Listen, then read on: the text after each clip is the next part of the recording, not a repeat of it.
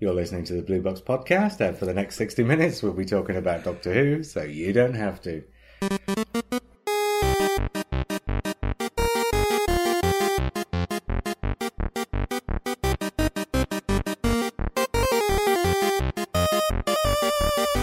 Hi, I'm Simon. Hello, I'm Lee. Hi, I'm Matt. And I'm JR.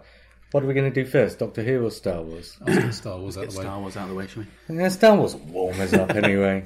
Well, we said last time that you were going to see Star Wars the very next day, Last Jedi. So we would talk about it again at the start of this one. But also, sort of coincidentally, in the time since we recorded the last one, I've also rewatched The Force Awakens, which also is another sort of talking point, I guess, since I hadn't seen that since it came out. Anyway, tell us about your second experience of The Last Jedi. The thing I got from it is how desensitized I was from my experience of watching it the first time. I do feel like it worked against accepting a lot of the changes because we watched Force Awakens straight away just before The Last Jedi. Yeah, but this is what I found, The Force Awakens. I didn't find any difference between the two, not really. Yeah, but I did. I think there's a difference in tone. Quite a strong difference in tone. I didn't think there was. Content, yes, but no, I do think there's a difference in tone. I really do. See, the first time Cameron Poe opens his mouth in The Force Awakens, he makes almost exactly the same joke as he does at the start of The Last Jedi. Absolutely, yeah, and that's certainly within character. But it's a response, isn't it, of the other character that felt jarring. The chap with the ginger eyebrows. I can never remember his name. Donald Gleeson. It's the way that he answers, which is very kind of 20th century glib humour, which didn't seem that wasn't really there in the other film. I don't think as much. There was. There's a definite difference in the humour between the two films. Yeah, we've been there already, haven't we? Yeah, no. I take what you're saying to a point, Joe, which is that the humour does stay within characters, like you say about Poe and Finn and people like that. But I think there was a real quite heavy smattering of I don't know. I think parody almost. Yeah, maybe. And it almost felt like humour which you would see in the things like the Family Guy parodies and things like that, but kind of toned down and brought into Star Wars. And I think that's where the difference is. I think just there's a heavier smattering. There just seemed to be a lot more humour, or maybe more in your face humour. Whereas when I went back and watched Force Awakens, it was more character driven and almost behavioural. You know, the exchange between Rey when she's trying to do the fixing, she's looking for the tool. She said, "No, not that one, not that one, not that one." It's that kind of humour, which is very natural humour. But the only piece of humour that's in Last Jedi that isn't like that is that one instance of the shot with the iron. Everything else is character driven and in character. Things like the bit where Luke says to Rey, "Is that right? Am I getting the names right? I'm terrible for this. Reach out," and she reaches out. Yeah, but even that is, I mean, that's a lovely moment. You're right. That is a natural moment. But there's things like the milking bit, which is odd. Doesn't seem half as bad second time round. That's what I say about it being desensitised. Yeah, but no, I thought that was there for a point. And I thought the point with that milking bit is Rey gets to this island and thinks she's going to walk up to this guy and he's going to fall in line behind her. And that bit where he drinks the milk is him saying, "I've been on this island for 10 years. This is what I've been forced to do. If you think I'm going to just walk off this island with you, then have a think about this." But if it's making a point and not about humour, then why does he wink at her? No, because I think it's... Because that's what he's doing. I think it's making a different point that we see Luke on this island and he appears really dour. And if he was dour for the full length of the film, then he would be a very boring character. And what that moment's saying is the young Luke, the kind of cheeky Luke, is still inside somewhere, and he's kind of playing dour. Yeah, I don't think he even is. So it's all about sort of concealed characters throughout the film. So Finn is concealing bravery, and Poe is concealing things. So it's all about the sort of the the relationships that they're hiding on the outside. And on the surface, they're kind of traditional Star Wars dour characters or serious characters or heroic characters. But underneath, they're cowards or they're sort of confused or they're cheeky.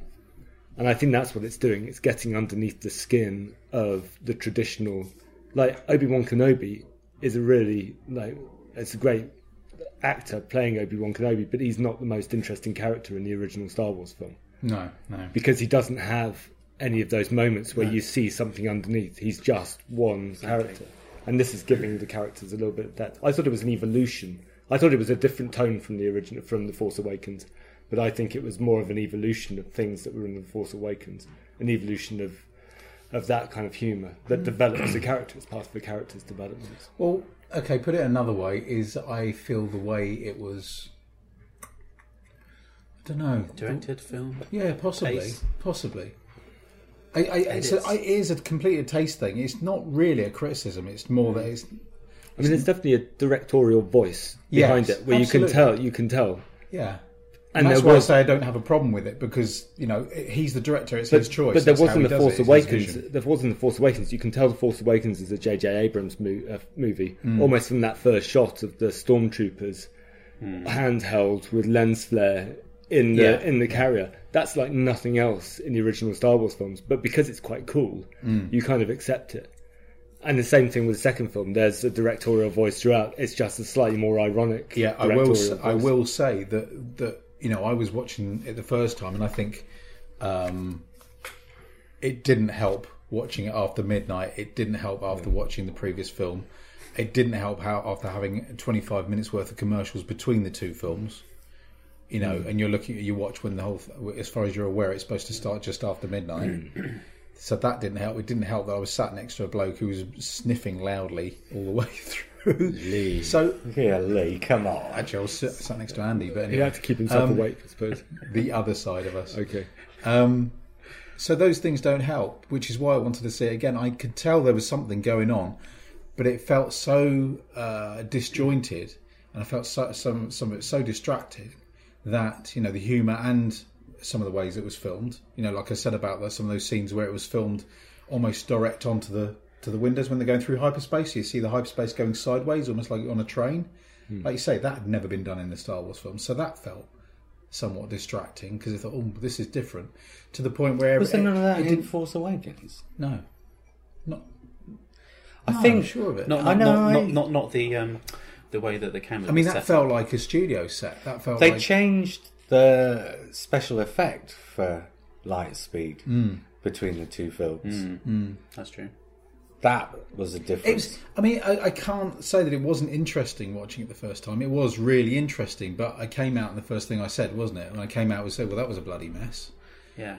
Because I couldn't make sense of it. It didn't kind of... But did you make more sense of it? Absolutely. Second time round, it just flowed. So I can only imagine that it's some kind of desensitising thing going on where, the stuff that was new and different just wasn't affecting me. And I will say the humour, which I didn't get on with so well, I didn't even react to the jokes.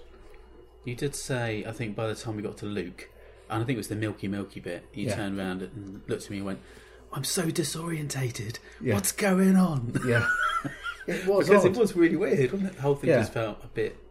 See that? A bit not Star Wars, I with suppose. the milk. Haven't there been just millions of things like that in Star Wars, going right back to like the first cantina, where you've got all these weird aliens? Not going up to not maybe as obvious as that. You get it but served threaded through Star Wars. You have always Jabba the Hutt in the start of Return of the Jedi. All the weird shit he's eating on that desert thing. But I think it's the slightly weird don't go up to... sexual context. There's a naked alien with 4 boobies, and he's giving it a little. It's basically a cow. I know. Did you find that sexually? Well, cows don't have boobies like that. Tell us more about. They have teats. They have 4 boobies. Tell us more about what you felt about it. Hang on. An udder has about 5 teeth. Whoa! Watch that table, Lee. Did you grow up in the countryside? I'm actually moving in to make a point. I don't know why. Why is the mic sliding towards me? Well, I'm sure this creature had tell us more about these udders, Lee. Didn't they have one little nipple each? Lee, you're dribbling. Hey, What's it? You're foaming, Lee. I'm not at the mouth. That takes us back to a line in Return of the Jedi, wouldn't it? He was our last hope. No, there is another. Hey. Oh God. But there was actually in The Force Awakens, and I'm sure I'm not mistaken here, Han Solo repeats a line of dialogue from like Empire or Return of the Jedi, absolutely, word yes. for word, but without any sense of in-fiction irony that he knows that that's what he's doing. No. And that is a tradition, isn't it? You know, somebody always says, "I've got a bad feeling about this." And there's Oh yeah, always lines no, like it's that. more than that. I think no, maybe it was that. But if you are going to repeat a line of dialogue that you famously said, you should be winking at the person you're saying it to. I know I've said this before, but he doesn't, which makes it Is really that what weird. you think it's breaking the fourth wall then? That's breaking the fourth wall because that's a nod to the audience, but it's not inside the fiction a nod to the other characters. Okay. If the character himself isn't aware that what he's doing is repeating something he's said before, he should know he said that before. So if he doesn't know he said that before, that is purely for the audience, and that does break the fourth wall. And I was fine with it. But I'm just saying, if that's happening in The Force Awakens, then you have to allow for similar things elsewhere. And I think that stuff's been going on ever since maybe about Empire Strikes Back or Return of the Jedi. See, for me, it felt more kind of Roger Moore, James Bond. Yeah, but that's breaking the fourth Roger Moore. wall. Right. Roger Moore, right from Live and Let Die, would wink to the audience, quip for the audience, and that's breaking the fourth wall, but he gets away with it because they're romps, and you don't mind, it doesn't take you out of the fiction. The bit with Han Solo in Force Awakens almost took me out of it, but then I didn't mind, because I'm thinking it's just a film anyway, and it's Star Wars, it is supposed to be a bit fun. I suppose, you know, I'll be talking straight up, is that much like Mark Hamill said, he's been living with Luke Skywalker all these years. You sort of grow up, you know, we were the right age, weren't we, Lee? We were, you know, 6 or 7 when it came out, which is the age. And you live with these characters and you live with the story. So the story's been there, sit in your head. And so, but you know what the problem is, don't you? You've been living with Luke Skywalker, age 17 to 22, for 40 years. Absolutely, and that's why it's this is an interesting thing to talk about, and why I use the word desensitizing, because you have got to break free of these things, and as we were talking about before the podcast, Mark Hamill has been quoted as he was initially critical of, you know, the direction they were taking Luke Skywalker's character, because he was saying, "Oh, Jedi would never do that," but then he turned around and said, "But it's in service of the story." Yeah, absolutely. But then the way I look at it is, if he's been on an island for, I don't know how long it is. Do they say in the film how long it is he's been on the island? About 40, 30 years, 20 No, years. because he did the training 5 school, years, so it's probably 6 months. it's probably something in the region of maybe 10 years, right? Okay. But I think living on your own on an island with a bunch of fish monks and having to drink milk from these sea cow things is what's going to give you a sense of humour. Yeah. So I was talking to Lee when we came here, because I'm slightly younger, so I didn't grow up with watching the films in the cinema, or I couldn't remember the films, so I played with the toys first, and then the films came after. And I wondered if that was maybe why I was more comfortable with an eclectic film, because basically my experience of Star Wars growing up was just creating any sort of adventure with Lego and the whole thing, and then getting into the film. Yeah, absolutely. Yeah. I mean, I was nigh on obsessed. What I was going to say about, again, we get What back do you mean were? Well, I'm not. You are. I think I'm not now, because I've never really been into the extended universe or anything like that. Yeah, but I think, and I don't want to sound patronising, but I think your reaction to your first viewing of The Last Jedi so shows how involved you are. Yeah. Because you weren't able to step back and look at the film objectively. Absolutely. You were looking at it with your fan head on. But to give myself credit, I did think I need to see that film Yeah, again. yeah. Because Which is I what a knew lot of people something have else done. was going on. I definitely need to see it. And I would give it an 8 out of 10 now. It may become a 9. It may just get better and better as I watch it. I think it will. I thought it Because was I did see a lot of really well subtleties. I mean, just very quickly going back to the milking scene again, what got us is there is actually, because what I found fascinating really, was that I was watching sequences where I thought, oh, that didn't work very well, that comic timing wasn't very good and all that sort of thing. And it felt like I was watching a different take, because it didn't seem anywhere near as As polished. No, it's even more. Anywhere near as lacking in polish. Yeah. Oh, really? Yeah, it didn't feel as jarring. But the milking scene, what I did notice is there is a frame where they literally focus on the udders.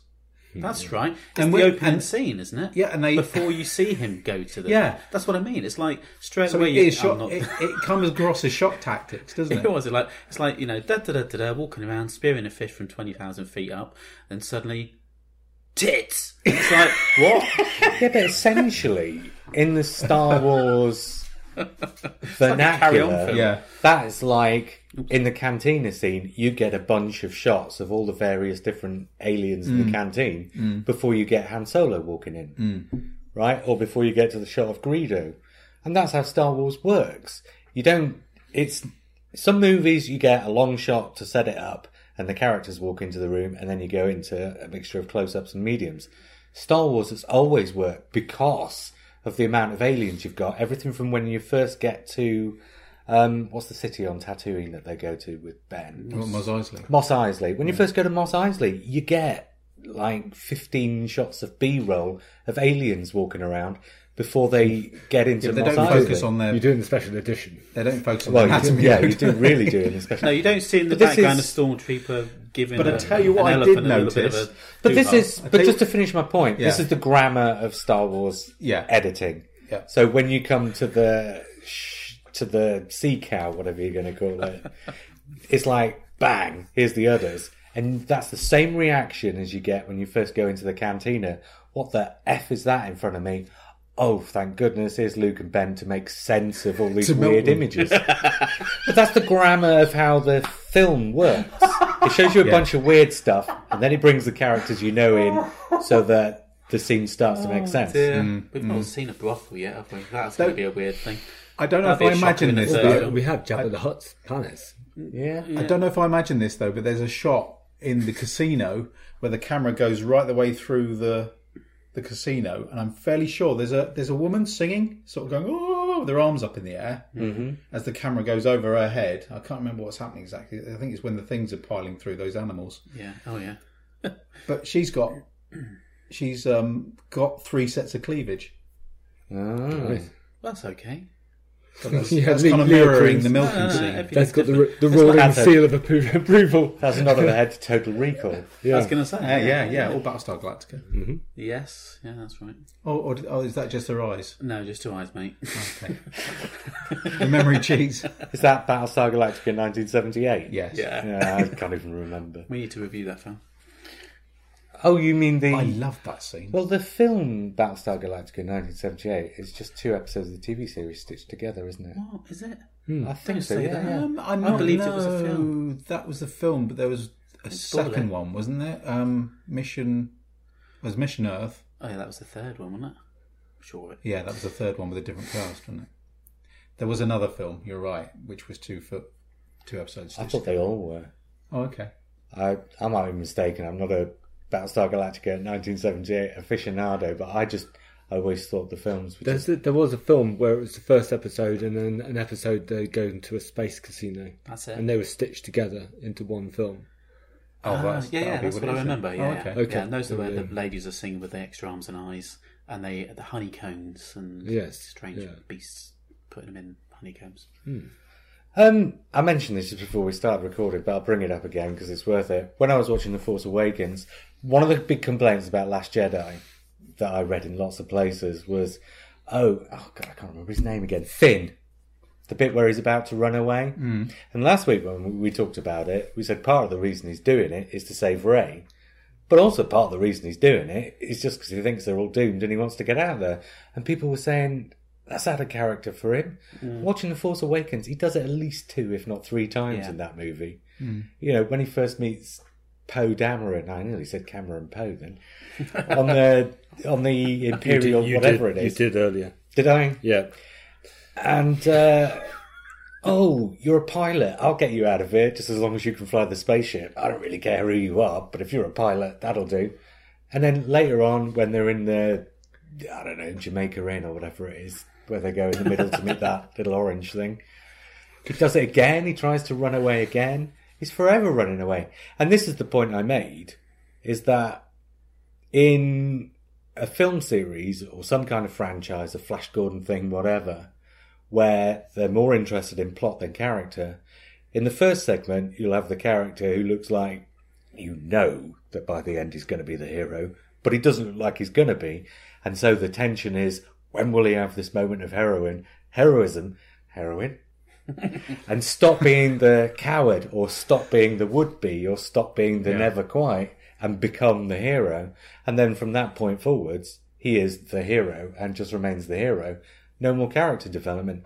To me, it feels more real that if Finn is forever running away in The Force Awakens before he finally gets a bit at the end where he gets to be a hero, it makes more sense to me that he doesn't just then stay a hero, but then afterwards you've got this dichotomy in his character between wanting to run away and wanting to do the right thing. But he becomes a better hero in the second film because he's about to sacrifice his life. Well, he learns something else in the second film because it's him who goes down to the...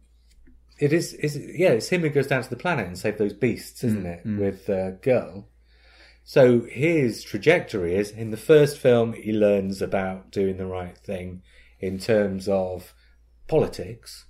And in the second film, he learns about doing the right thing in terms of ecology, for want of a better way of putting it. Emotional reasons, yeah. Yeah. So that by the third film, thing to do. He'll get a scene in the third film where you put all this together, and he's the one who really, really comes good at the end of the third film, I should imagine. See, that scene with the escape pod, I got something different from it. I took it that it was ironic that this time he wasn't actually running away, but he was getting... Well, I think there's a bit of both. But I think he's definitely running away as well. But I think he's running away because he's got an excuse, so he's told himself it's all right to. But I think it's his old nature coming back out and using that as an excuse to do it. I'll tell you something else that came up that's entirely unrelated, and because I was talking to somebody probably on Facebook about Han Solo, and we were just saying, watching The Force Awakens, it was lovely to see Han come in. But actually, about 2 minutes later, you're thinking, yeah, but really, I just want to be watching Rey and Finn. Yeah. They're far more interesting. Yeah. And I said, oh no, this was a thought I'd had since I watched not since I watched The Last Jedi, since before. That, at the end of Return of the Jedi, there's that scene where you get Yoda and Ben and Luke's father, after Darth Vader's been killed, as ghostly presences from beyond the grave, sort of saying goodbye to Luke. I just kind of assumed that at the end of the third film, they'd find some way, because Luke gets killed off in this one and Han gets killed off in the first one, but the actors are still with us. And if Carrie Fisher had still been with us, I would have assumed that she would get killed off in the third one. But you would have had a nod at the end of the third film, back to the end of Return of the Jedi, where, as Leia's about to go, you get a tiny little cameo from Mark Hamill, a tiny little cameo from Harrison Ford, just to round out the third trilogy and say goodbye to the old characters all together in one scene. Of course, with Carrie Fisher having died, it's very unlikely you'll be able to get that now. I suppose if you did do it, you'd have to CGI Carrie Fisher in with the other two, but with her not being in the third film, you don't have an excuse to do that scene, do you? No. So I suppose we'll never know whether they thought of doing that, but it just seemed like an obvious thing to me to do.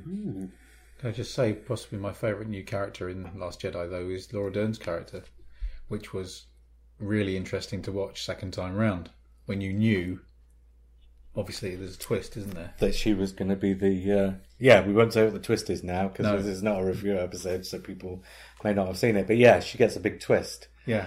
That you're not expecting, and that makes sense of her character. She's great, she plays it beautifully. Great hair. And that makes sense. Molly Sugden. Young Molly Sugden. You're like a young Molly Sugden, Laura Dern. Yeah. But that may also make sense of why Leia's promoting a character we've never met before. That twist, I think. And it makes sense of the way she treats Poe Dameron as well throughout the thing. That's good. That was good. Yeah. Good bit of plotting. But there's also a really lovely twist that comes after that twist. I just thought The Last Jedi really flowed really well, and everything that was in there had a place in the story. Shall we talk Doctor Who anyway? Yeah. All right, this week we are going back to our review of the Stephen Moffat stuff that was from before we started the podcast. So we're going back and doing reviews of these stories, and we are at the start of the infamous Series 6. So we're looking back at the first 2 episodes, making up one story, Impossible Astronaut and Day of the Moon. Let's go around the table and say what we thought of it first time we saw it and how long it is since the last time we've watched it. Lee? Probably about 2 years since the last time I saw it, I think. And I rewatched it yesterday. And oh, we did all rewatch it for this, right? we rewatched it, right? Yeah. So I rewatched those 2, and then I couldn't help myself, so I skipped on to Good Man Goes to War. Sorry. Naughty boy. Then Let's Kill Hitler, Name of the Doctor, Dare the Doctor, and Time of the Doctor. Instead of actually doing Did you skip Wedding of River Song? Oh, no, I saw that recently. Oh, so okay. I just, so yeah, I did all that when I should have been really painting the house. But anyway, never mind. Wow. What did you think of it first time you saw it? Get on to what we think of it now. Yeah, okay. First time I saw it, I think we may have mentioned this before, that I thought was great. I think we gave it I gave it a 10 out of 10 at one point. No, we haven't done it on this Oh, podcast. are you sure we haven't? No, that's why we're doing it now, Lee. I'm sure we gave it 10 out of 10. No, we in another poll or something. We started this podcast in... Did it not come into a poll or something? No, we started this podcast in March of 2012. Yeah, but The first series we did together was the movie you're joking. season. Yeah, autumn But did we 2012. not- Dinosaurs on a anyway, spaceship whatever. and that.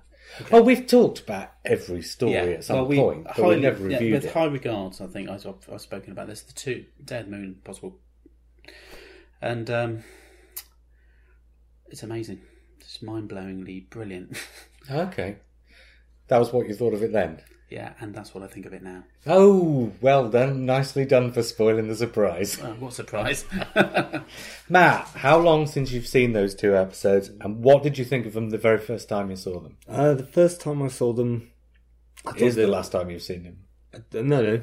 Oh, okay. So I was going to start with the first time I saw them. Yeah. I thought it's similar to how I view them now. They felt strange and new, like a restart, and I could feel at the time that they were sort of a refresh, and they felt wider and broader. They felt different the first time I saw them. I last saw, I think, The Impossible Astronauts. I rewatched last year, but I haven't seen Day of the Moon. Day of the Moon for a long time. You only watched the first half? A year ago, yeah. Why didn't you watch the second half? Because I don't think I was drawn to the second half. I didn't feel, well, this will come up with the Yeah, I guess. broader review. All right. Go on then, I'll move on to Simon. How long since you saw him? What did you think the I don't first think time? I've watched it properly since transmission. I think I've skipped through it, or maybe watched part of it, and just stuff's happened with the family, so you don't get a chance to watch it all. But I remember a feeling that it was dense. There was so much going on, and it felt like it's gone up a gear, and it felt like, well, what I know now is that it was Stephen Moffat in full force. He'd found his feet. He'd got his array of characters. He'd got his Doctor Who working, and this is what he's going to do with it. And if I remember any one thing about it, it was incredibly affecting. Especially, when the Doctor got shot, you thought, shit, he's got shot. Wow. he's dead. How the hell are they going to change? Apart from changing time, how are they going to change this? So as I say, I found it incredibly affecting. Quite, I wouldn't say confusing, but there was definitely holes where I didn't feel like I'd picked up everything that was going on. But we'll get round to as that, Matt says, yeah. it was a complete different gear change. And for me, it's probably, I think the last time I watched him was probably around about the 50th anniversary sort of time. So that's probably about 4 years ago. And the first time I saw him was when I was just coming out of my not having enjoyed Series 5 very much. So I enjoyed these a lot more, but I still had a lot of issues with these. But then I rewatched them like immediately afterwards, as you were doing back then. You were watching the episode before next week's. And all the issues I thought I had were gone within the week. And so, sort of on my second viewing during the first week, I thought, no, this is like Matt said, Doctor Who doing something that's not what you might expect from Doctor Who, but being so damn good at it, you think, well, this has a place in Doctor Who. It deserves to be here. I guess we better get stuck into it in more detail then. So, okay, this has always been one of my things. Let's get it out of the way straight away. So, Series 5 ends with not much explanation given for the blowing up of the TARDIS. And this sort of silence will fall cliffhanger carries on. And there's also the bit where River Song's in the exploding TARDIS in the Big Bang.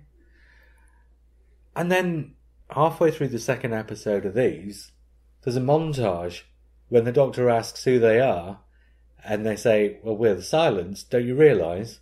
There's even a bit where he walks into the spaceship at the start of the second episode, or early in the second episode, and says, I've seen one of these before. It was abandoned. I wonder why that was. Well, that was, in 2010. Yeah. And it had been abandoned in 1969 as a result of this story.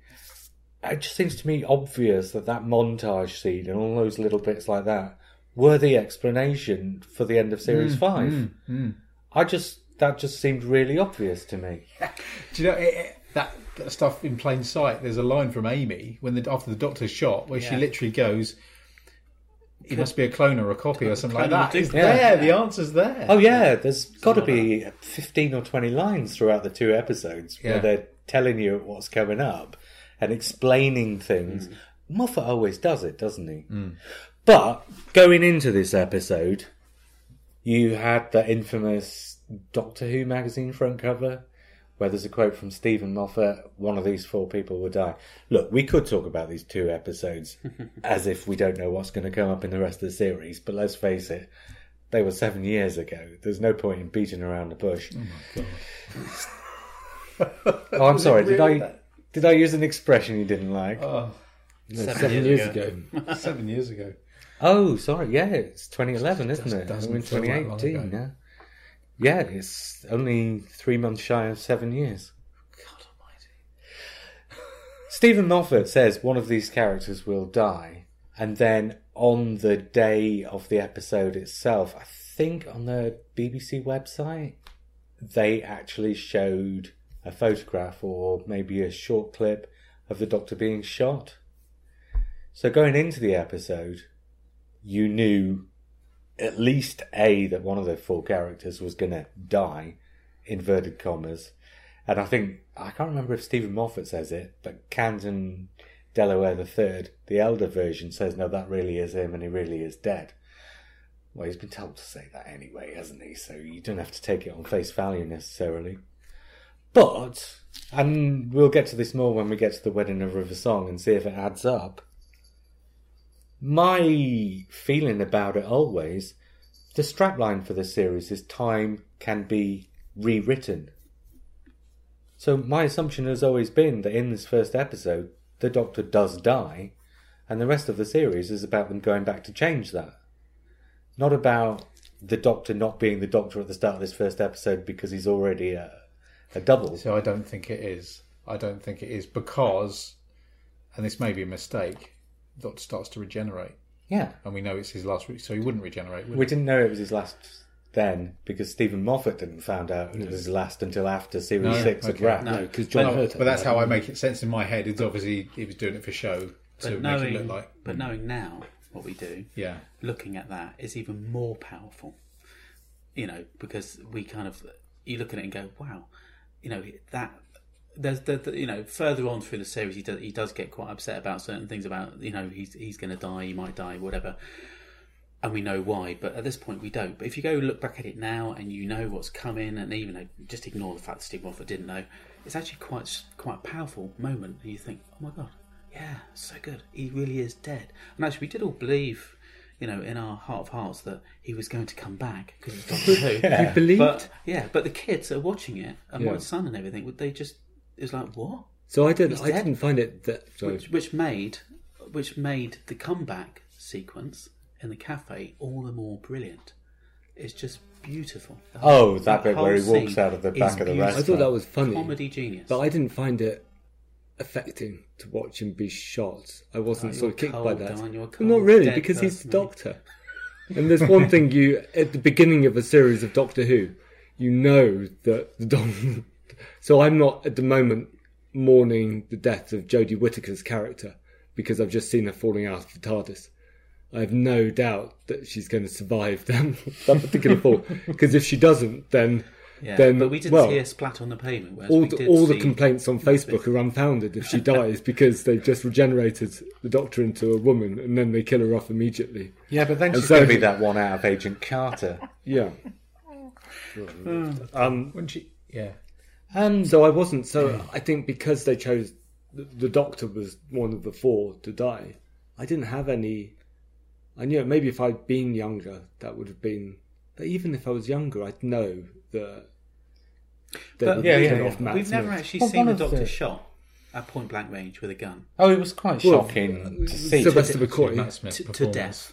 Sylvester McCoy in the TV movie. See, that in was the good TV as well. movie. I love the way Oh, he that's true. winged. Yeah, we did. That was also quite horrible. Yeah, that was much more. That was much more he brutal was still because alive. he really did die. Yeah, but he was alive in hospital. Well, I mean, Yeah. he was shot dead. Bang, bang, bang. That's Yes. that's what happens when you get shot, kids. Yeah, And there's a lot The of bit- shooting going on in these Well, the two bit episodes. where he's partly regenerating and then all of a sudden there's one more shot and it just disappears like that is quite shocking. The way it's yeah, presented. Yes. yeah. But the people complained, oh, they've killed the Doctor off and then he's back straight away and of course he's going to survive. Oh my God, what did people think? It wasn't about whether the Doctor survives, it was about the journey they undergo to stop it from happening. And they've effectively killed the Doctor off in most cliffhangers. I mean, you don't see him die, But the cliffhanger is always the in scythe over his Planet head. of Evil, he falls into the bottomless void of antimatter. Yeah. Or Deadly Assassin, he's drowned. underneath there. So you're constantly seeing the Doctor die. This is no different for me than Well, that. this was something that used to happen with alarming regularity in the 70s. About 5 minutes from the end of the last episode of a story, the Doctor would be lying on the floor, not breathing, with no pulse. Sarah Jane would be dribbling tears all over his chest, and then he'd suddenly look up at her and tell her to stop being silly. Well, weirdly, this Maybe I'm wrong. is a remake of Caves of Androzani, when you see the Doctor being shot, as we do again, At the end of episode and then one. he turns out to be a robot. Oh yeah. So there's no, Oh my God, it's just a remake. yeah, Oh, Caves of that's lost Androzani. 5 points already. but slightly better written. Well, not better written.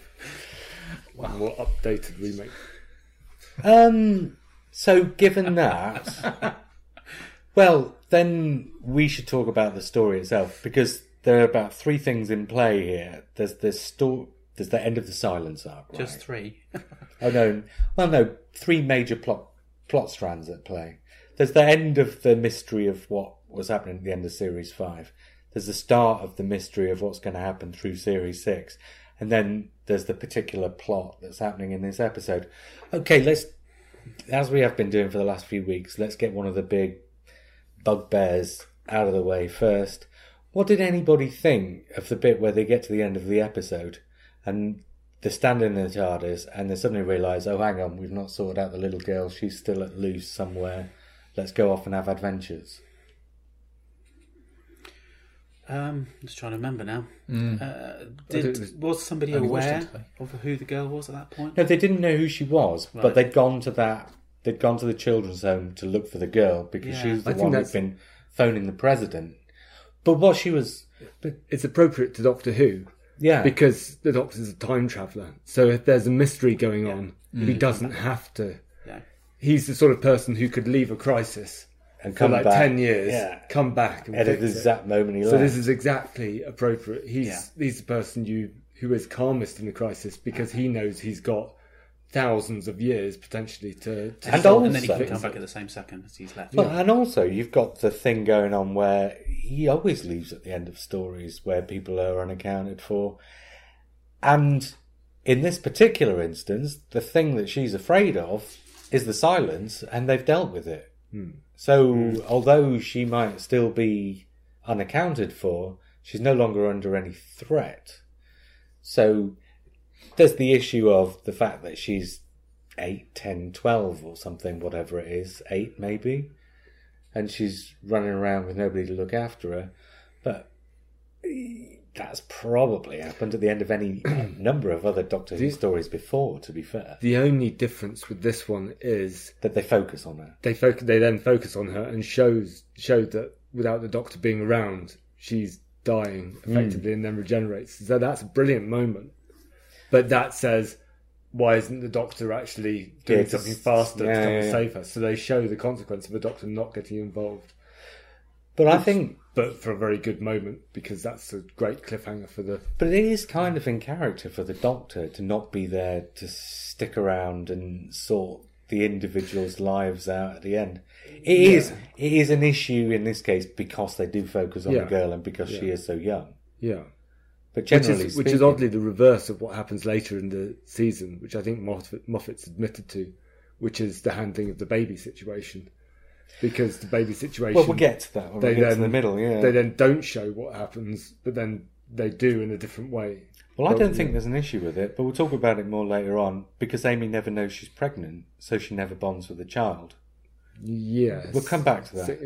Okay. Well, no, she never... In character terms, it works, but in terms of watching it, and in terms of the viewer watching it, you've got an emotional investment, even if Amy doesn't. Well, but you've also got emotional investment. But you've also got a 3-month gap, 3 months or 4 months, whatever it was, May, June, July, or 3 months gap between episodes, which, well, we're Doctor Who fans, and we were thinking about it for all those 3 months. 99% of the viewers went away, and when they came back, they were like, oh yeah, there was a little girl, I'd forgotten about that. Whatever. Yeah. The baby, rather, the little girl. All right, other things. There was one thing I was going to bring up just then and I almost completely forgot. The pregnancy. I mean, Moffat always deflects these kind of questions and never answers them. In the first episode, Amy Pond is pregnant. In the second, Amy is not pregnant. And there is specifically a scene in the second episode where the Doctor looks at her and almost says to camera, something about you's changed, hasn't it, Amy Pond? And she says, what are you talking about, Doctor? And then at the end of the mid-series break, you discover, or not even at the end of episode 6, you discover she's been replaced by a ganger. Moffat's always deflected the issue of when that happens. It is 100% clear to me that she gets switched for the ganger between episode 1 of this and episode 2 of this. By the time she's spent 3 months running around in the desert, because the flickering switched her for the ganger. Flickering doesn't happen until the end of. Well, at the end of the first episode is when she reveals she's pregnant, and she's being sick. She's doing all the things that a pregnant woman does, I guess. She's shown to be pregnant. She doesn't say, I think I'm pregnant. She says, I'm pregnant. But it's the way the Doctor reacts to her and says, effectively, you've changed, Amy Bond. And she says, oh, have I really? That's the thing that sells it. She's been switched out for the ganger. This is the thing. There are lots of tiny little red herrings, lots of little tiny threads which are incredibly important, which can be missed because there are so many other things going on.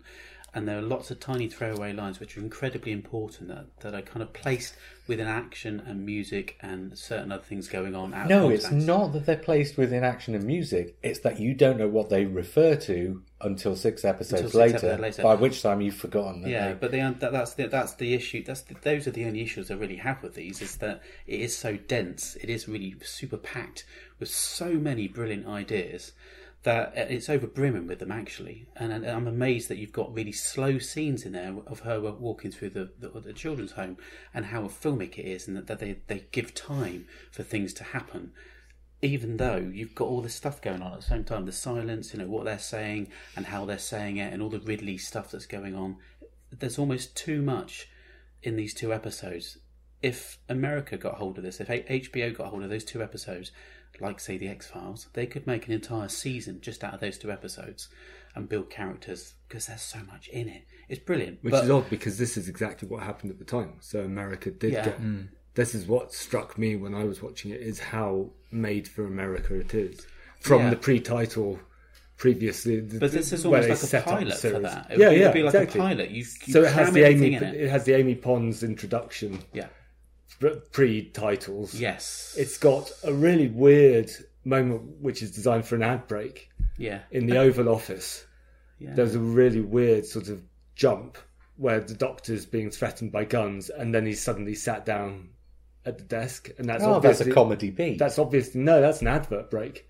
I don't know, and it would work better as an advert with an advert break, because you then fill in how he gets to that. I guess it works as an ad break, but it works as a comedy beat. It didn't work for me.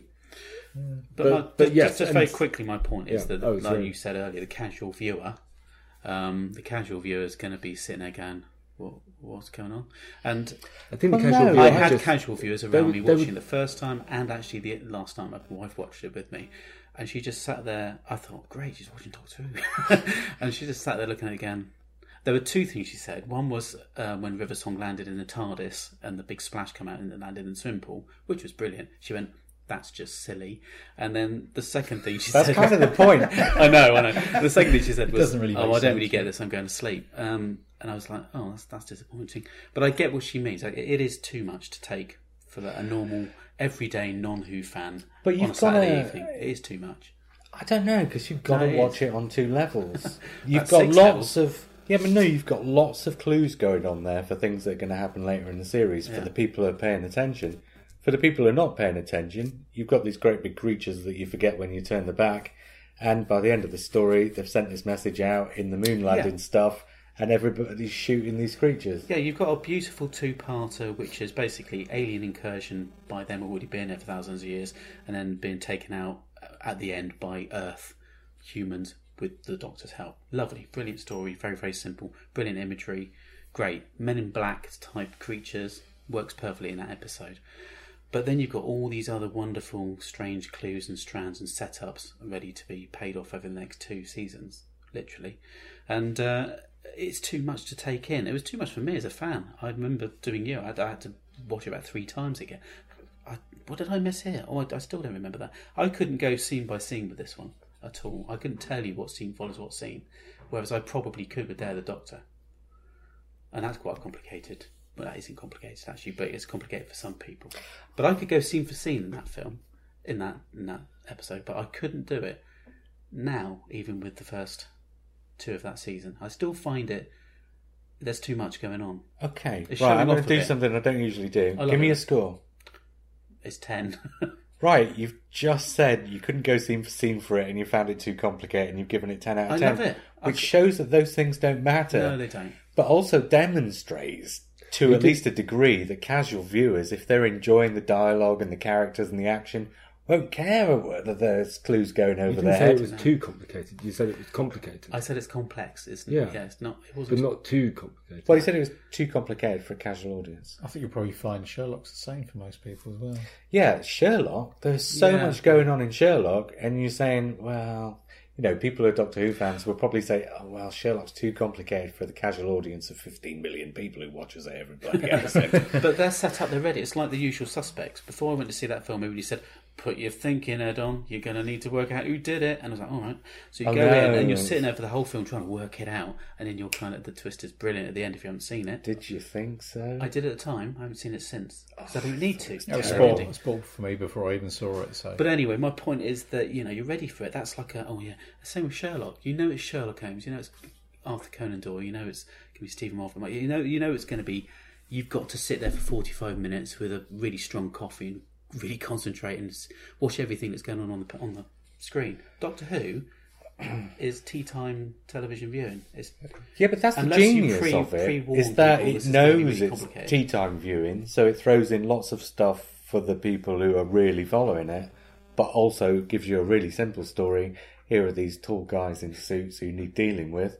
So it gets dealt with for the people who aren't following the clues. It works on both the levels. For those two. I thought it was actually more spoon-feeding than some of the later stories. I found so normally when they resolve a cliffhanger, when Stephen Moffat resolves a cliffhanger, he doesn't just go from the cliffhanger to the resolution. He sort of goes, as he did this time, 6 weeks later, or back in time somewhere. But this time he goes 6 weeks later, but he also provides the black and white flashbacks, which are kind of you know, which he wouldn't do in other stories. He would like leave it or imply it, or just get you to work it out and fill in the blanks. But this time he does actually but they weren't filling in complicated blanks, were they?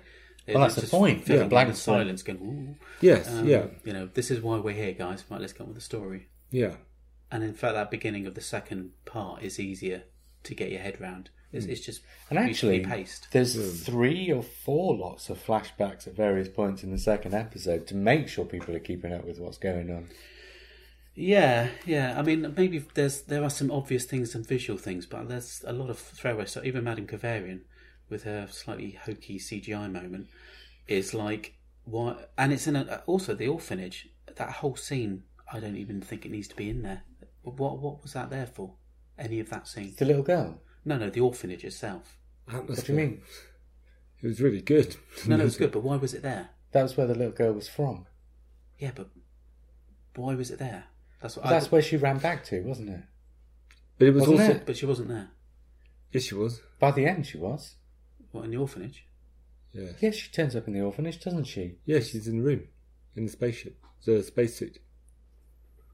That's where she comes back to at the end of the story, isn't it? But it's also there, not just for plot terms, but to explain what the silence silence does to people. So you see this guy that's lived with the silence. Right. And you can see he's slowly gone mad.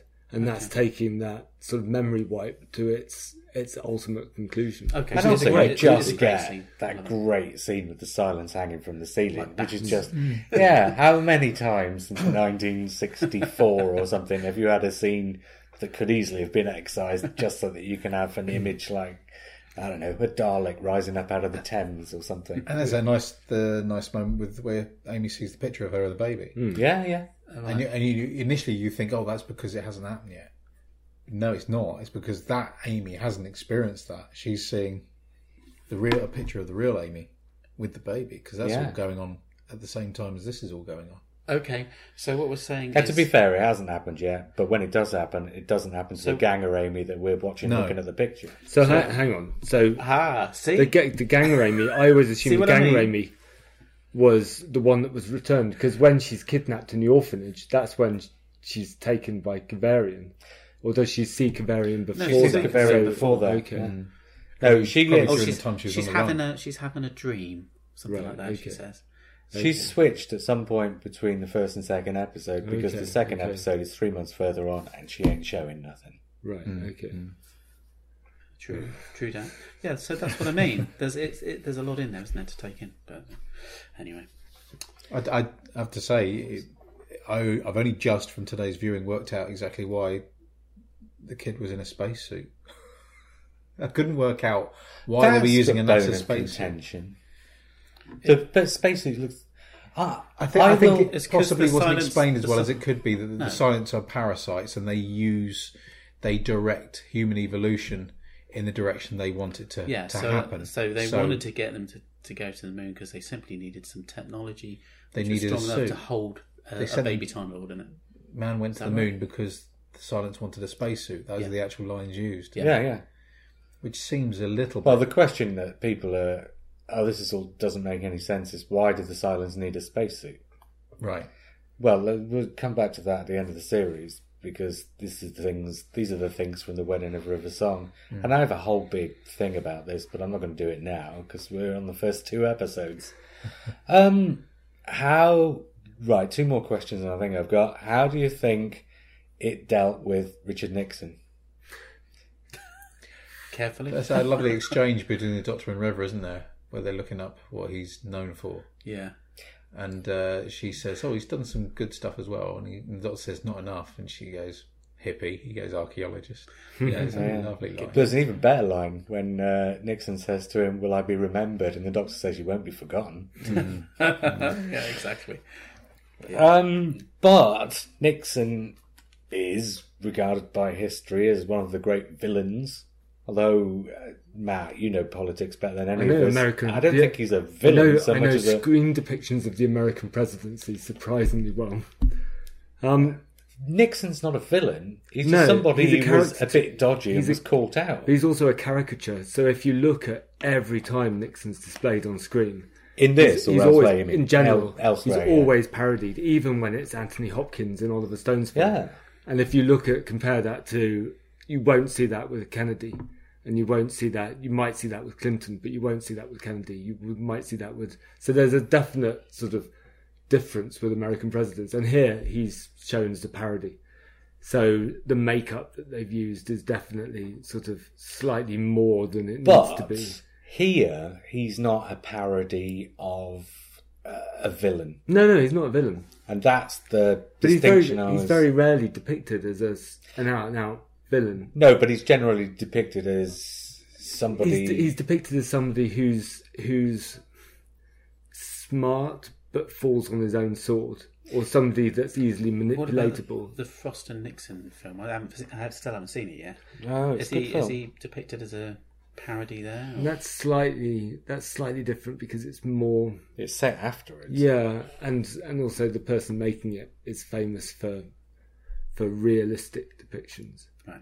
But I'm thinking there's a film called Dick, which is a teen comedy with Nixon in it, and he's very much a parody there. Or Anthony Hopkins. In fact, the only time he's absolutely not a parody is All the President's Men, and you only see him on sort of TV screens looming over Woodward and Bernstein. But I'll stop there. He's always seen as a sort of proto-Bush, but actually... So it's just the phrase is a bit funny. Proto-Bush. Well, he is. He's sort of a Bush-type character 30 years earlier or whatever it is. He's not quite what Bush would become. But the way it's seen almost, the way I sort of perceive it, is that it was people like Nixon who allowed people like Bush later to happen. Mm. But then, if you look at what Nixon did, I mean, I've also got the impression with Nixon that actually most of the things he did weren't necessarily bad. He wasn't a warmonger. He just happened to be president at the wrong time. And didn't know how to get out of it. He didn't start the Vietnam War. No, he was a good president in general, but he also couldn't deal with the public side of being a president. He wasn't comfortable in public.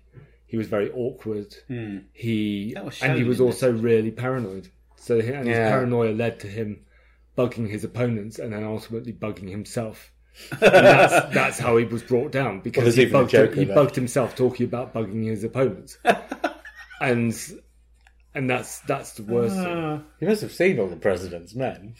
No, well, yes, I didn't. Yes, and that's the joke about him recording the telephone conversation. The doctor says to him at the end, "Make sure you record everything, Dickie." Yeah.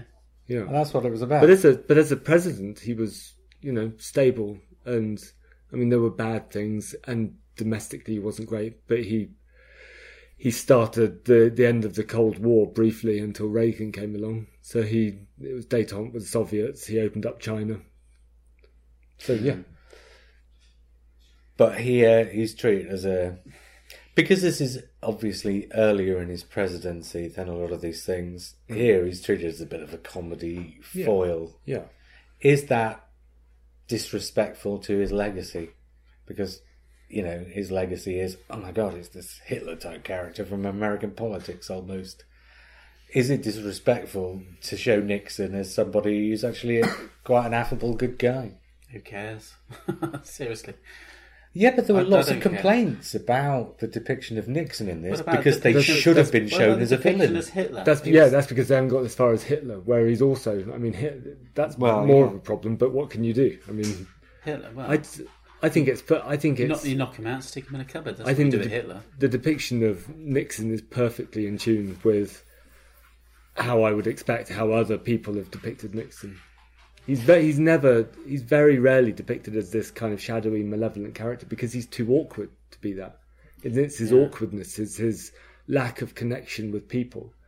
That's what. So you can see the running joke when he's coming out of things to hail to the chief and giving a sort of a slightly stilted speech that he's pre-prepared. Yeah. That's the joke with Nixon. That's always the joke with Nixon. He's always sort of delivering something somebody else has written and feeling awkward about it when all he wants is to be on his own making policy up. Right. A bit like Gordon Brown. Yeah, like Gordon Brown. In fact, Gordon Brown is very Nixonian in that sense. And he was a reasonable prime minister. He just didn't connect with the public. So And he appeared at the wrong time. Yeah. Nixonian is a real word, isn't it? He means Nixon-esque. No, I mean Nixonian. Is it? What about brown? Is it Brownesque or It's Brownonian. Brownian? Brownian? Brownian. Brownian? Brownish? Right. I thought it was Nixony. Nixony. Right. All right, the other question is the way they deal with the silence. This was perceived as, almost literally, the Doctor not just condoning, but facilitating genocide. Having watched it again today, I was looking out for that, and actually, the way it's played is the Doctor says to the silence, right, now they've been told to shoot you, so get out of here before they do. Yeah, that's how it's played. That's how I read it. Yeah. There is obviously that scene with River where she shoots all those silence around the TARDIS, but then that's one of those, well, here they are, But they're she not does- going anywhere. She does you've that got to while do he's it. inside the TARDIS. And she says, don't tell him I've done that. Yeah. Or he won't be happy about that, I think she says. Oh no, because he predicts she won't get all of them, and she does. Oh, okay. I thought it was just that he wouldn't like the fact that she just... I know, because he tells her to, doesn't he? He says, you shoot at least 3 of these, and she says 7. He says, 7, really? She says, yeah, 8 maybe. But I think that's just banter to scare them a little bit. And then when he goes into the TARDIS, she actually does take them all out. Oh, maybe. He I probably just read turns it a the other blind way. eye, actually. Turn a scanner. And they've also been off. slightly set up as pest. Like Yeah. the way they're filmed, the way Vermin. they're on the ceiling.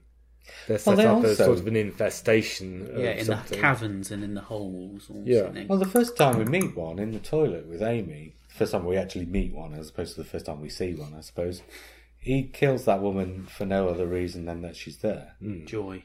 Yeah. So It it's was joy.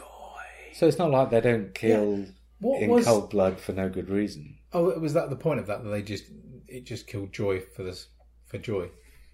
I think it's because the silence was there waiting for Amy. Yeah. And because Joy was there and she came in and there was an interaction, I think that messed up the silence's idea of how that was going to play out. Okay. There's always almost a sense, because he said her name was Joy, that it's the fact that he knows, Yeah. and the fact that he's clearly, it's almost like everybody's got a guardian silence like that hangs around them, and at some point, That's really kills spooky. them. Yeah, I know, but that's what it's demonstrated. It's That's a saying, good story.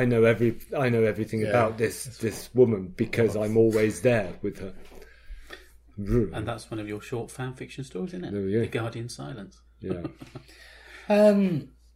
Is there anything else anybody wants to bring up about this? The other things we should talk about are things that we can keep for when we get to Good Man Goes to War, Let's Kill Hitler, Wedding of River Song. I mean, I thought it was a lot fresher. I thought it looked different. The way it was filmed was different. It was more filmic. I thought going to the beginning of that second episode where they sort of hop between. I mean, it's easily done, and most of it was in Cardiff. But it still felt like it was sort of. If you look at Russell T Davies's seasons, and if you look at Stephen Moffat's first, they all look of their time. This looked like it was made yesterday. Yeah, It does. Up to gear. Yeah, it does. That's exactly. I mean, you hit And the actually nail on the head straight away, Matt. the connection Saying between- it's very, very different. Because I'm rewatching. I got the latest series of Twin Peaks on DVD, which Lynch made from beginning to end, 18 episodes. And his first episode, so the original series of Twin Peaks takes place entirely within this small town in northwest US. And it's set called Twin Peaks. Oh! And it's sets and landscape. But then the opening the opening few scenes of this reboot, he goes from Twin Peaks to another location in America, to Las Vegas, to New York, and he's hopping around. And that's the feel I got with this story. They actually suddenly stop setting it in London and Cardiff and open it out. They still film it in Cardiff, but they sort of open it out. I tell you what, as well. Florida and DC. And There was all the publicity about them going to America, but actually there's maybe 5 minutes on screen in each episode, but that's enough to sell it. It's Lake Silencio. Was that part of the Lake American? Silencio, yeah. Was that part of the American shoot? Yeah. Yeah. But obviously it's not a real lake. Just looks beautiful, doesn't it? That scene. But that's it. I mean, that first episode, all you've got is a handful of scenes around that lake. yeah. And then in the second episode, you've got 2 sequences with Amy and Rory where they're running away. And that's it. That's all you get of America. But that really sells the rest of the 2 episodes being set in America. You never really question it. Yeah, you never really question it after that. What about Canton?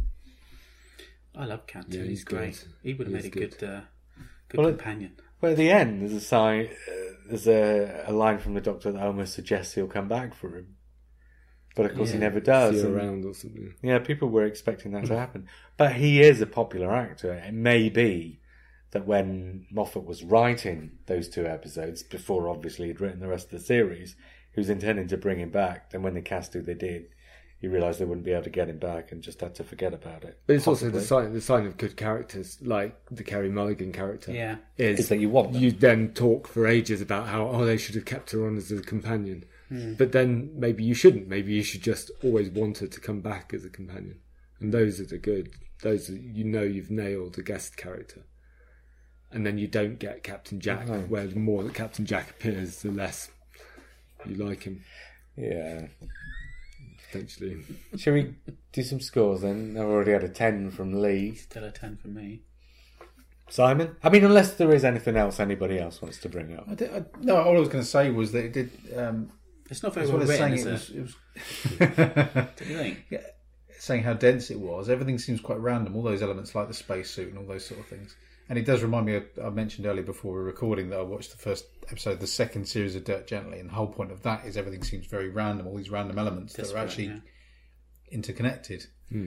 But the difference being in that series they are quite randomly connected. It is all a bit... It's ahead of its time, because you watch television now and things like Westworld and even Star Trek Discovery, things are disconnected because the people making it know that you're going to binge watch at some point. Yeah, they work backwards all the time, don't they? Yeah. They work out these things fit together and then... And even Battlestar fling them out.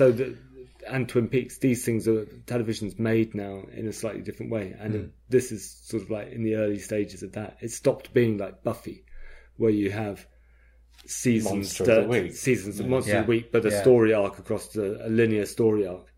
It's actually, something more complicated than that. So what score? Which, I was going to say, just one last point, which makes this all the more amazing because it's one writer. Whereas the Westworld and all that, it's a whole team of writers smoothing every single error out, extending stuff, expanding stuff, throwing ideas in and going, oh yeah, man, we'll have that. And this is written by Stephen Moffat. Arguably that kind of makes things...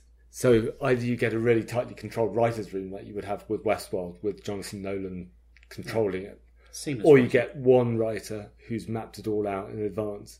So I'm never amazed at Stephen Moffat's skill in keeping track of things, because that's the writer's job. That's like a novelist, that he writes something. A novelist's job. I'm amazed that he writes stuff like this in the time that he does. I find incredible. I couldn't do it, but I'm not. I don't sit here thinking, how does Stephen Moffat keep all the balls in the air? Because that's kind of maybe a good script writer's job. Maybe. I'm saying maybe, I'm sure I'm wrong. The only criticism then I could throw at it from the writing side is that it is maybe like a novel on screen. When we had the Big Finish, the Virgin Adventures, they would do that sort of thing. They'd put loads of disparate elements at the beginning of the book and they'd knit them at the end. Yeah. Right? So it's pretty much the same as what Stephen Moffat's doing. And it actually is like a book. It's very dense in places. And there are one line here, one line there, one line over there, which you have to get. Because if you suddenly cough or blink or go out and get a cup of tea and come back, you've missed something really important for the next 3 or 4 episodes or whatever.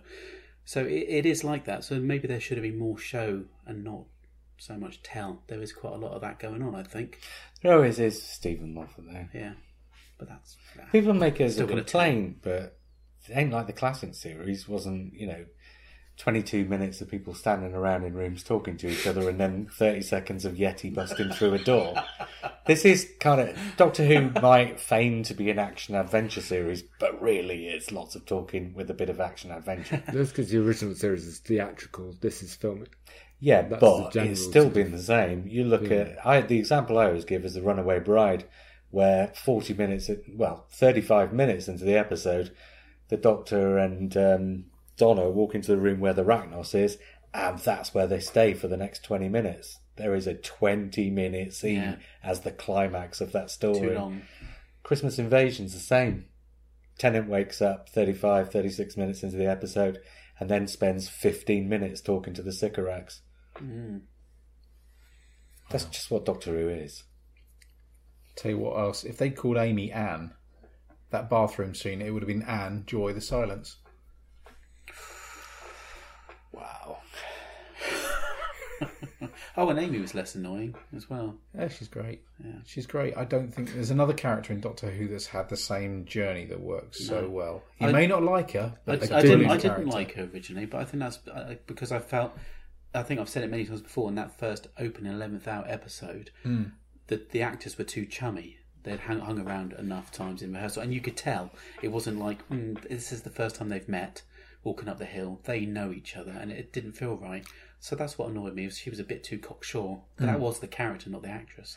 But looking back at this now, and looking back at this season especially, she is nailing this. It does actually relate back to what Joe was saying about Luke's character in Star Wars. You know, you say, well, he shouldn't be like this, he should be like that. But actually, Amy is doing exactly what somebody who'd been through her experiences would be like. Yeah. Plus, Stephen Moffat writes 1940s screwball comedies. Everything he does is a 1940s screwball comedy as sci-fi or as farce or as something else.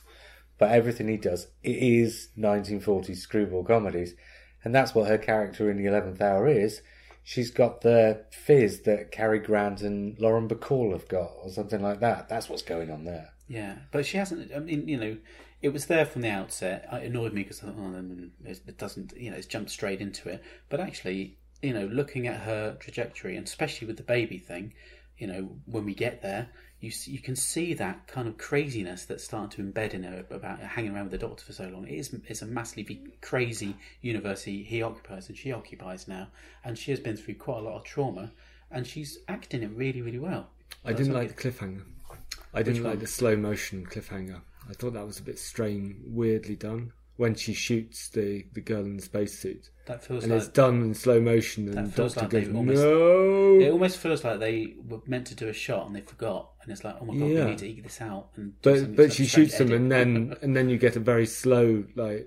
Actually, that doesn't pay off in any way, does it? Because, you know, afterwards next episode she's apologising to the girl, saying, "Sorry, I tried to shoot you. Thank God I missed." Yeah, I didn't mind the payoff. It was just the way that whole scene. Yeah, but it is But the reason why that happens is because the idea is that she pulls the trigger as she realises it's a child. And the idea is that it's one of those time stand still moments when you just think to yourself, oh my God, what if she hadn't just opened it a fraction of a second earlier, or I'd waited another fraction of a second to pull the trigger. It's a time stand still moment. That's why it slows down. It's about where you are at that end of the episode, isn't it? It's not about... Yeah, I don't think it was... I think the direction was a bit... Okay. It didn't come across. Brilliantly directed. I'll tell you one thing I noticed. It is a bit odd. Yeah. There's the bit when he's in the cockpit of the Apollo and the camera pulls back. Yeah, the camera pulls back along the gangplank, and then when it gets to the building, it suddenly goes sideways. And I was looking, and I suddenly noticed that the special effect of the two guys in, because of the way they'd matted it on, as the angle changed, they suddenly turned into little paper figures turning on their side. Oh, really? Oh, spoiled forever. I mean, it was so tiny, and it was only because it was on Blu-ray. And but I noticed it. I've never seen it before, but it was just so funny to see this little guy like turning sideways like a little paper figure. Never understood. Do any of you watch it on Netflix, or did you watch a disc version? I watched Netflix. Did you get the little intro that Amy does at the beginning of the episode? Is that on the? Is that only on Netflix? As far as I'm aware, I don't remember it being. Was it on the actual episode? It's not on the British releases. It's American. But was it on the broadcast? No, not in Britain. In America. Okay. Oh, that's fine then. Because that's what I meant by the sort of feeling of it being like an Americanized new start. Oh, because of the thing they put on there in America. It works quite well, doesn't it? I think. Yeah, I think it does actually. It didn't jar. Could do with having that at the beginning of everyone. No, they do that at the start of every episode from now to the end of Matt Smith. Or something like that. Or does Clara do one in the end? No, or maybe up to the end of Amy Pond or something. But yeah, it becomes a standard feature of the American broadcast. Find out next podcast, because I'm watching it on Netflix. Well, it will be on Netflix. What I meant was the British screenings. But never in Britain. No. When Lee, you were saying about you felt you couldn't resist watching more of them, I carried on and I watched the 2 episodes afterwards as well. Well, they ran on in the background. I can completely see how somebody would just get into the series. It was the curse of the black spot. Why would I leave it running? We'll find out next time. We'll talk about that later. I know. You haven't I'm just preempting everybody of my feeling, and hopefully it'll change by next week. Anyway, next time. I think on watching, I don't think my scores changed on it from the original watch. I think I probably would have given it an 8 out of 10. I think I probably still would, because I wouldn't give it a 10 because I didn't think it was perfect, and I wouldn't give it a 9 because it isn't one of my favourite episodes. So I'd say it's a solid 8. Oh, what are you shaking your head? Simon's How dare I have a personal choice, Luke? Dear, oh dear. You don't have a personal choice. You just always say 8. I always say 8. Solid 8. Good solid 8. That's all right. A good solid 8. Perfect 10. Oi, wifey, I'm just going upstairs for a good solid 8. Oh, God. Has it gone past midnight? Oh, it has. No, that'd be a number 2. Don't give JR water, whatever you do. Matt. 8. Is it a good solid 8, though, Matt? It's a reasonable 8. It's a reasonable 8. A reasonable 8. 8 on the Bristol stool scale. What? Do you not know about the Bristol stool scale? Oh, I thought you were talking about going upstairs for a... Lee knows about the Bristol... Obviously, Lee's had problems in this area before. No, I'm married to an NHS person. Oh, okay. Oh, I see. Right.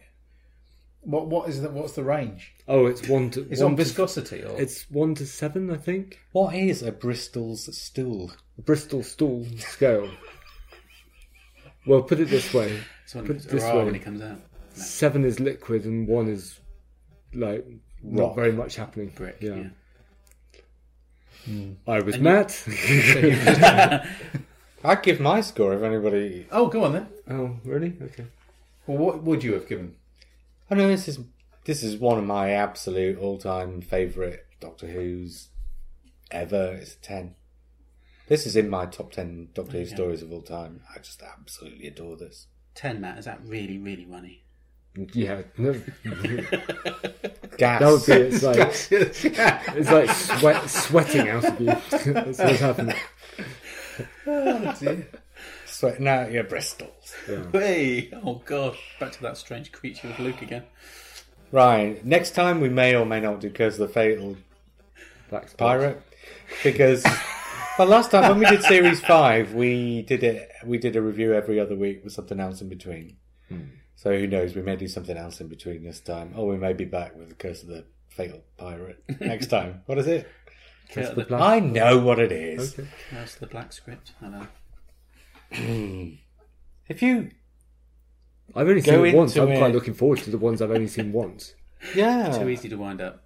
I wasn't expecting it to be a Pirates of the Caribbean movie on a Doctor Who budget, and I enjoyed it. And it was. Yeah. I haven't. Most of these I've only seen once, so I'm more interested. What are we talking about in now this. then? Are we going? No, we're preempting what we might think about. I'm going to go to bed. That wasn't the idea, but that's what happened. I'm going to put to bed my love of real pirates and how nasty they really were, and enjoy this pantomime and see what I think of it. So there we go. Why not? Yeah, exactly. I'm going to enjoy it. And sit there and go. Are you a piracy snob? Yeah. Anything to do with the water is a snob, which is why he's an 8 on the Bristol stool scale. Bloody pirates. Oi. An 8 is virtually tidal. That's Lee. Tidal. Right. Until next time, I was JR. I was Matt. I was Simon. I wasn't Simon, I was Lee. I was Matt. And we'll speak again soon. Do you want to do that again? No, I don't edit. I've told you that.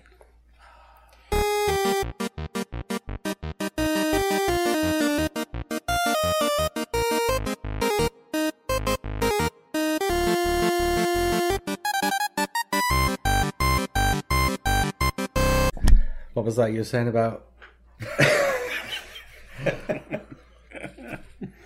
Spider-Man,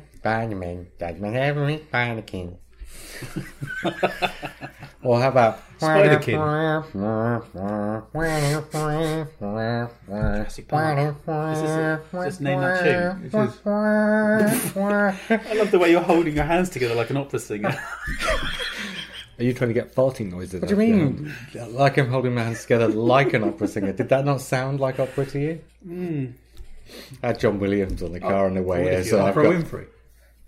Oh, good speech. The next president of the United States. No, just because she made a speech doesn't make her a president.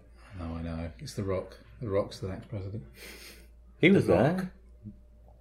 Sorry? He was there, wasn't he? I'm sure I saw him in one of the shots. Somebody said online it was going to be Oprah Winfrey versus a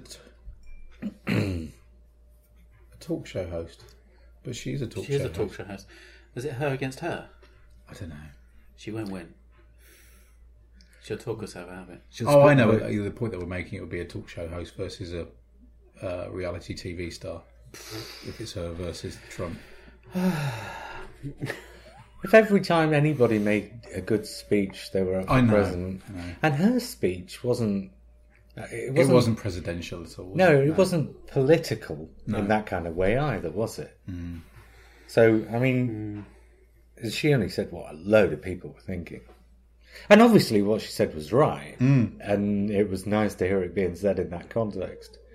But that doesn't make her a president. It's almost the flip, though, of the whole Trump thing, isn't it? Of where people are just looking for a change.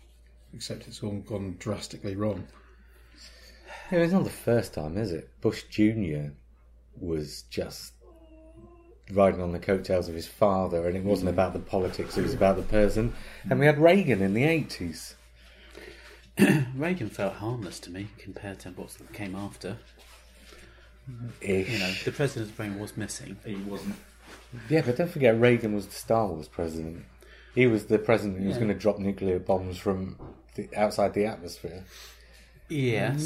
So it wasn't quite that harmless. A lot of countries were doing that. You know what I mean. was to try and destroy nuclear bombs with lasers from the atmosphere. It was defence shield rather than... But I think the Russians were paranoid because if you can do that, then you can drop nuclear bombs from outside the atmosphere. Yeah. 256 nuclear bombs tested in the world since 1950. Wow. There you go. This is cheerier matters, is it? Yeah. We're all going to die from radiation poisoning. I knew we were going to talk about Star Wars, but I didn't know it was that Star Wars. It might explain my hair loss. Nothing can explain. Don't look. You've got good hair. What are you talking about? Good hair. Oh, thank you very much. What is this? There is stuff you can buy. Did you just compliment my hair? Hang on, wait a minute. They're called wigs. No, there's stuff you can buy which reopens the follicle. Oh my God. What's that? Pincers? But you've got to keep using it all the time. All you need to do, apparently, Donald Trump has had a forehead reduction. And apparently it's like there's a big bald spot in the middle and he's just grown his hair around it and then he sort of quaffs his hair over the bald spot. So it's all engineered. That's what his daughter said, according to genetic engineering in his book.